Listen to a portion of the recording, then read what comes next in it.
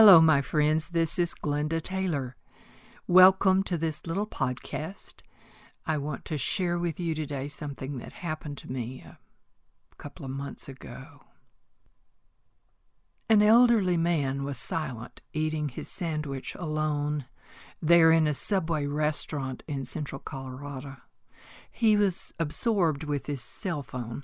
He occasionally glanced at me, also alone, across the aisle.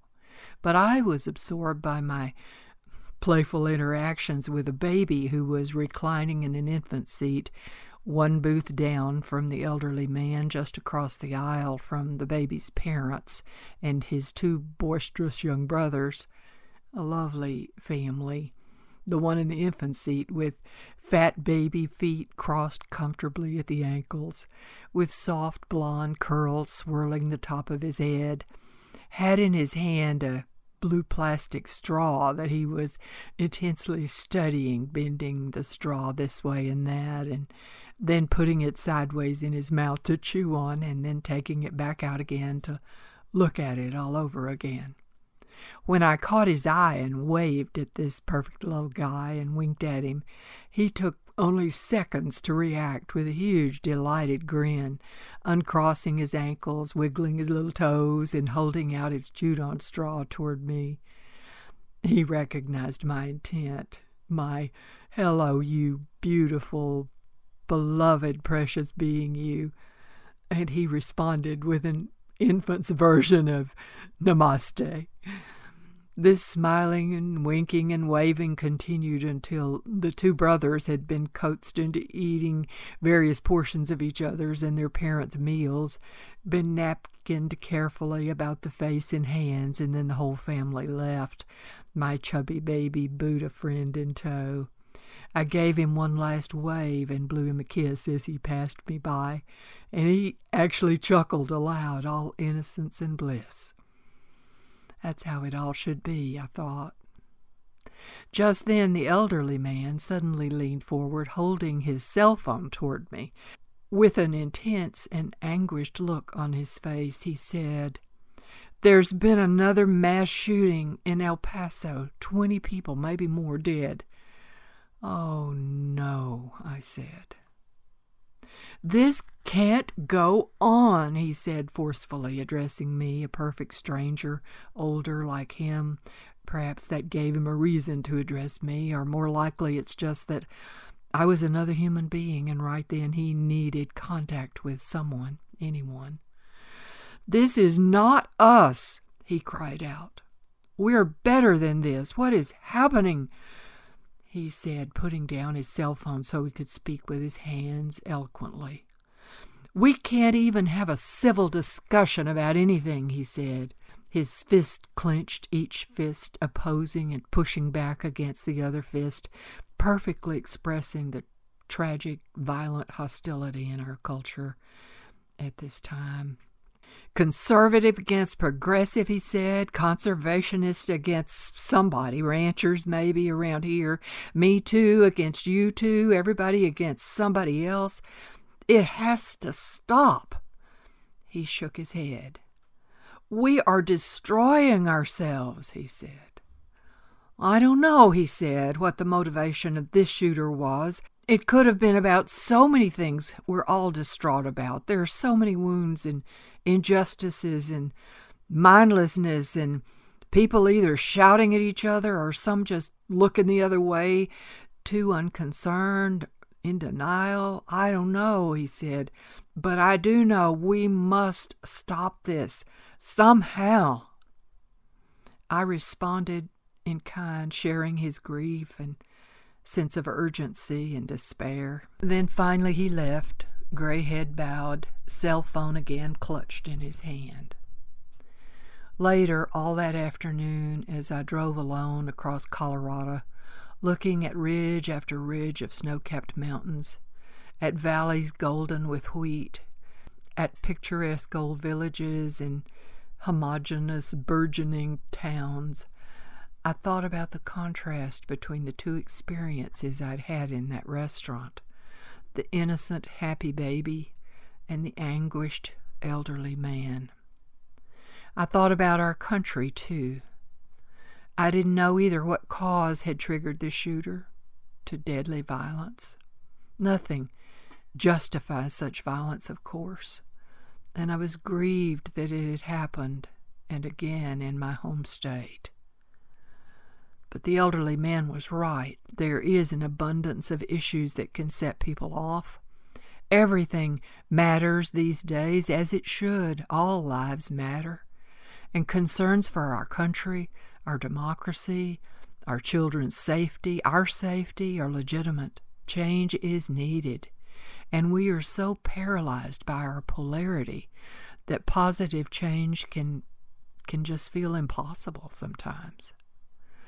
As I thought about the elderly man's statement, "This is not who we are," I felt of two minds about it. Mainly I agreed we are and have been better than this. However, our country, our society in general, is not, nor was it ever innocent like my little baby friend that day was innocent. At our country's doorstep can be laid accounts of violations of every kind. Our policy has probably never been totally innocent. As Native Americans, people of color, women who couldn't vote, children in the labor force, victims of religious intolerance, can all testify. Certainly injustice is not found only in our country, of course. Our country may very well be better than most, as we like to believe. There are few innocents, though, anywhere in the world. That's why religions emphasize confessions of our faults. So I thought about the elderly man's statement, "We are better than this." I want us to be. I want to believe that in our hearts all of us want us to be better than we are now, better than everything has been lately. One great value, I think, of our own governmental structure when it works is that injustice can be brought to light and corrected eventually, hopefully, but not easily, and sometimes that doesn't happen at all. I thought about all of that as I was driving that afternoon, troubled as I was. Then I reflected back on another encounter I'd had a few weeks prior to that. This one was in New Mexico when I and my friend Christina, with whom I was traveling, interacted with a campground host at a private campground. On the evening we arrived, he was a sullen, harshly spoken person that we both felt offended by, and we had reminded each other later to avoid this campground in the future. And then, astonishingly, the next morning, as we were getting ready to leave that campground, as we were checking out, Chris made some deliberately kind remark in praise of his gift shop selections or something like that, just to be kind to him. And then this guy looked at us both for a minute or two, and maybe he remembered how rude he had been the previous night. And then he just began to talk. And so it was that Chris and I just stood at that checkout desk and mostly just listened for the better part of an hour as this total stranger told us why he was, as he put it, sometimes abrupt. He said that as a veteran of Afghanistan and Iraq, he was constantly living with the aftermath of seeing more horrors than he'd ever want anyone else to have to see. He described vividly a mix of feelings he had had: anxiety, anger, patriotism, grief, guilt, depression, suicidal thoughts, and mostly just plain raw nerves. He had volunteered idealistically for service, and then he'd had to see the complexity of war. He had over and over been in situations with his own life in danger. But worst of all, he said, he himself, as an officer, had knowingly sent innocent, naive, unprepared young men out into what he knew would likely be their certain death, because it was the only thing to do. He had learned that right and wrong and innocence and guilt got really muddied in war, and you just did what you had to do to survive.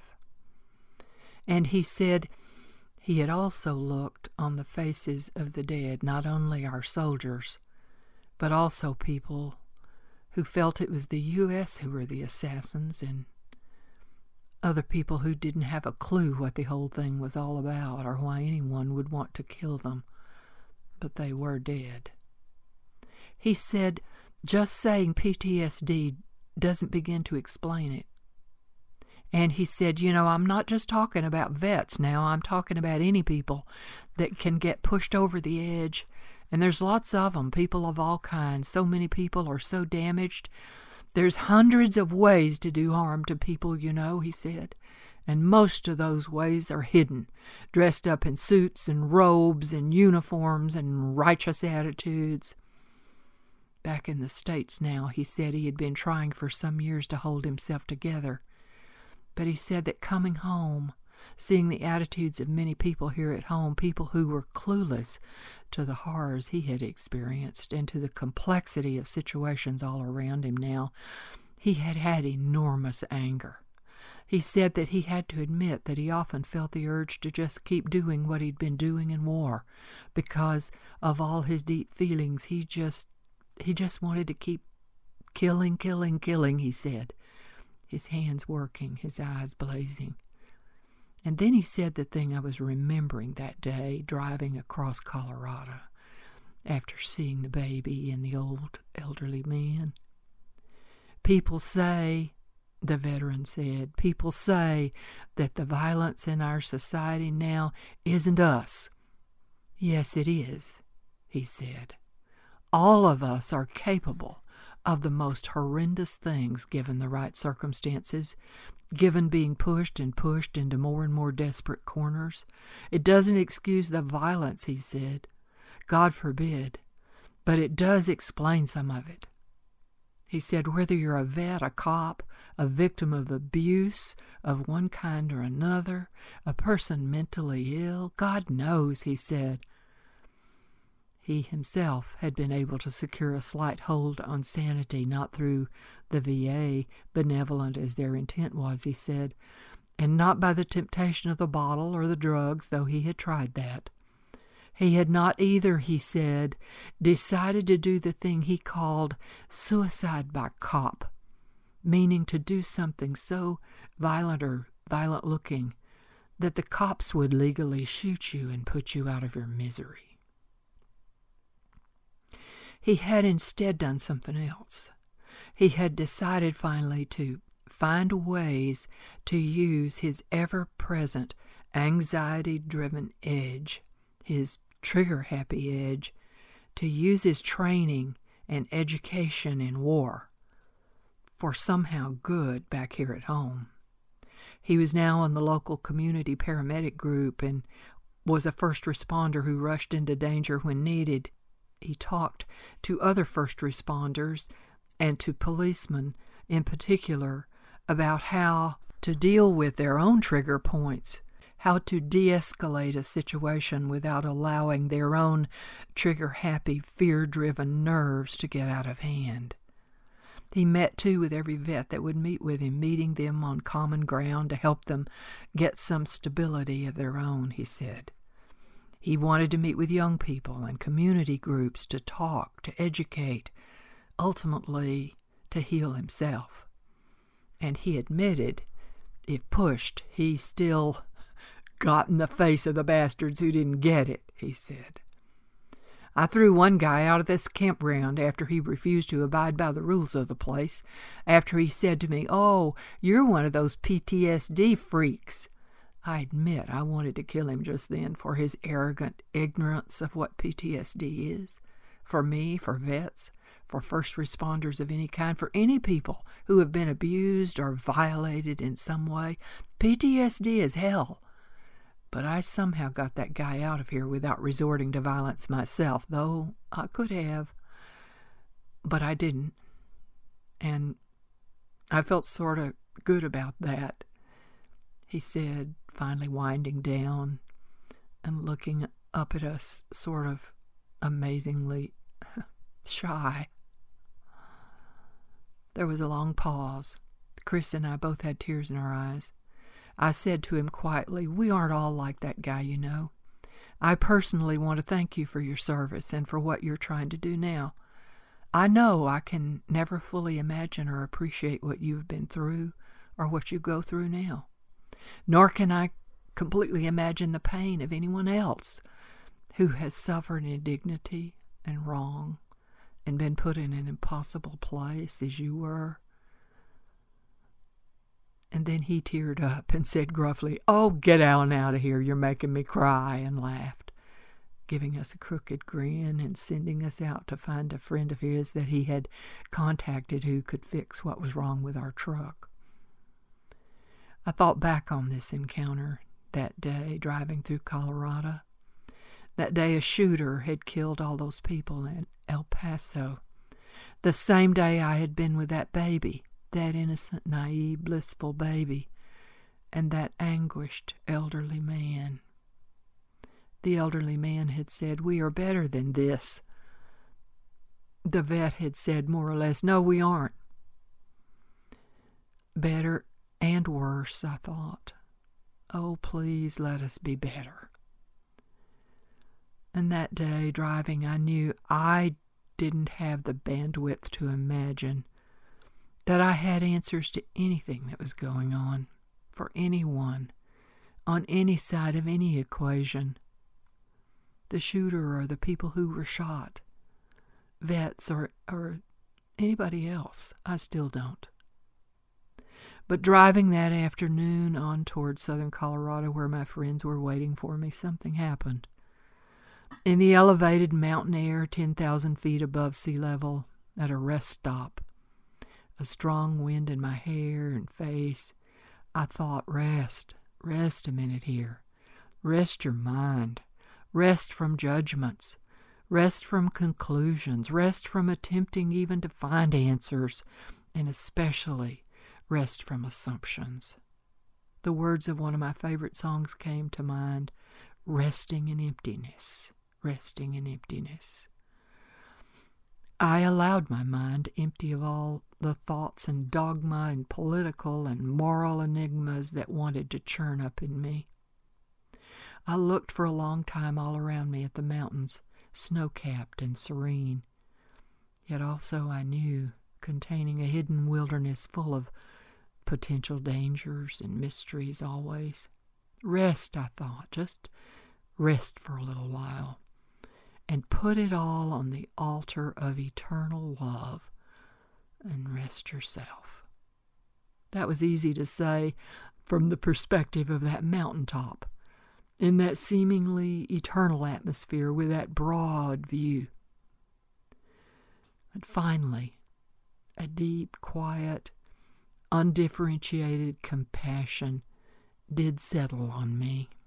So I drove on, quieted, determined to do what I could in the days ahead in honor of and on behalf of that vet, that baby, that elderly man, each of them part of the universal one, part of the wholeness that includes the shooter in El Paso and his victims, and their families, and his family, and anyone else who may or may not be shaped by circumstances, each of us suffering somehow separately, and some of us to such an extent they can do, well, anything, ill or good. Let it be good. Again, I say, let it be good that we choose to do. I often reflect on that day now. Here at home at Earth Springs, I'm back down to sea level almost, dealing with day-to-day challenges of my own, no longer on the mountaintop. But I try to remember again and again the calm that settled on me on that mountaintop. And even as I try to keep my commitment to serve in every way I can to bring about change for the better, I also try to keep with me that broad mountaintop overview that does not allow me to get sucked into any narrow perspective. So today, I've been thinking that I may get me one of those plastic straws, a blue one like that baby had, even though I know it's best not to use plastic straws for the benefit of the environment, they say. But I imagine myself with a straw just to sit with it, maybe chew on it a while and examine it with that baby beginner's mind. I imagine myself bending that straw this way and that, and then chewing on it again, just as I continue to chew on these events so important to me and to our world. My prayers and blessings are with our world, with you, today and always. This is Glenda Taylor. Thank you for being with me in this little podcast. Join me again on our website at oneandallwisdom.com.